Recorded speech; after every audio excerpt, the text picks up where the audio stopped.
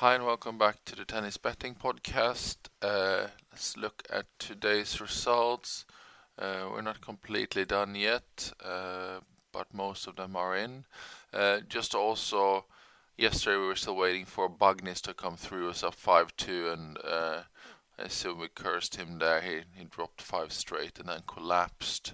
So yesterday ended minus 1.68 units on the conservative betting, 2.14 plus on the more aggressive unit betting, much thanks to Verdasco. Today we had 12 matches. It turns out one's moved over to tomorrow. That's Seppi in Dallas. So that left us with 11. We have 9 finished so far. We have 6 winners out of those 9. We're currently 1.22 units up on the conservative betting, 3.5 unit up on the unit betting. We have Pablo Andujar still to play and Yoshito Nishioka still to play. Andujar has started. He's up 3-1 in the first set. Nishioka is a lot later tonight, so at least it's good that they've let him play the last match of the day. It's given him a bit more recovery.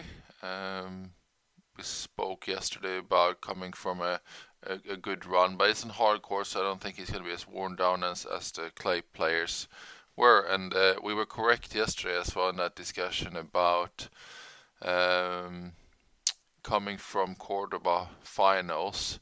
And Pedro Martinez that we had today won quite easily against Tabilo, was in that final, and Ramos Vinolas was not a match that we had any involvement in, but he also lost in straight set, and he was obviously the winner in Cordoba, so straight out for the 2 finalists, so always worth having in mind.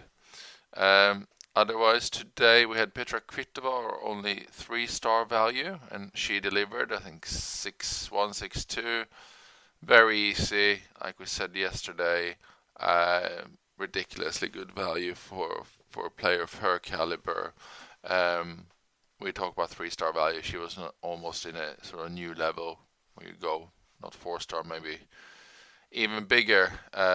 That's how good that was. So she duly delivered. Also, I think it's good to mention then about the value, 1-star, 2-star, 3-star. If you're a fairly new listener, we equate them to units when we place our bets. They do not tell you how likely a match is to win. It's indication of how much value we have in the markets on the current market price compared to where it should be. We do always mention the confidence as well now, and the confidence is how likely the match is to actually win for us. So that's what we look for. So there's ways to be conservative. You can just play high confidence matches and skip some of the volatility in that regard. I mean, Kvitova was the perfect storm because she was actually high value and high probability. We had a 90% chance of winning with a 3-star value, so that's really excellent.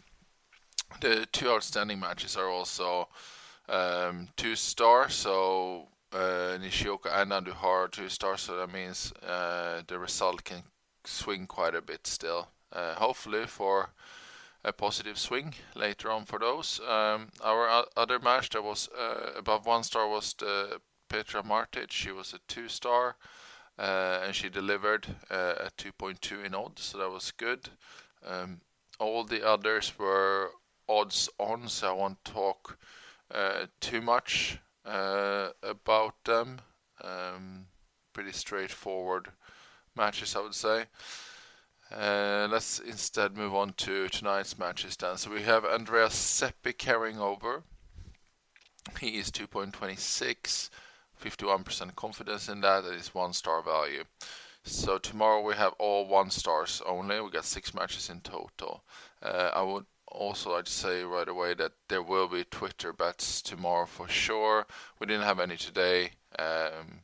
Nothing popped up, but at the moment we are missing lots of prices, some very early market really poor prices, so a lot will move.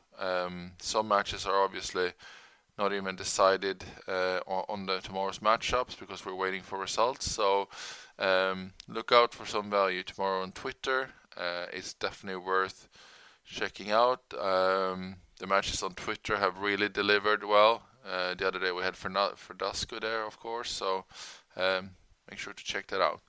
Okay, let's move on. We got Ilya Ivashka in Rotterdam at 2.18. We got 54% confidence in him. He's a 1-star value plus playing Lloyd Harris. So let's hope it's Ivashka from last season and not Ivashka from last week that's going to show up on that one.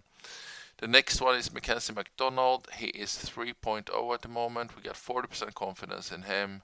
It's a 1-star value. Playing Alex de Minaur. Next one is Alexander Bublik, 2.26. It's a 1-star value. He's playing Andy Murray. Tricky matchup for Bublik. He's fresh off winning the tournament in Montpellier last week. He should not be too tired. He has a very quick playing style. No long points there. Did not have a very dragged out final as well. It went quickly. Murray is a tough opponent, but I think Bublik is in form and should be the slight favorite here, even though the markets have him as an underdog. So that's also 1-star then. Then we move into a couple of women's matches. So that's in St. Petersburg. We got Maria Sakkari at 1.52. 1-star value.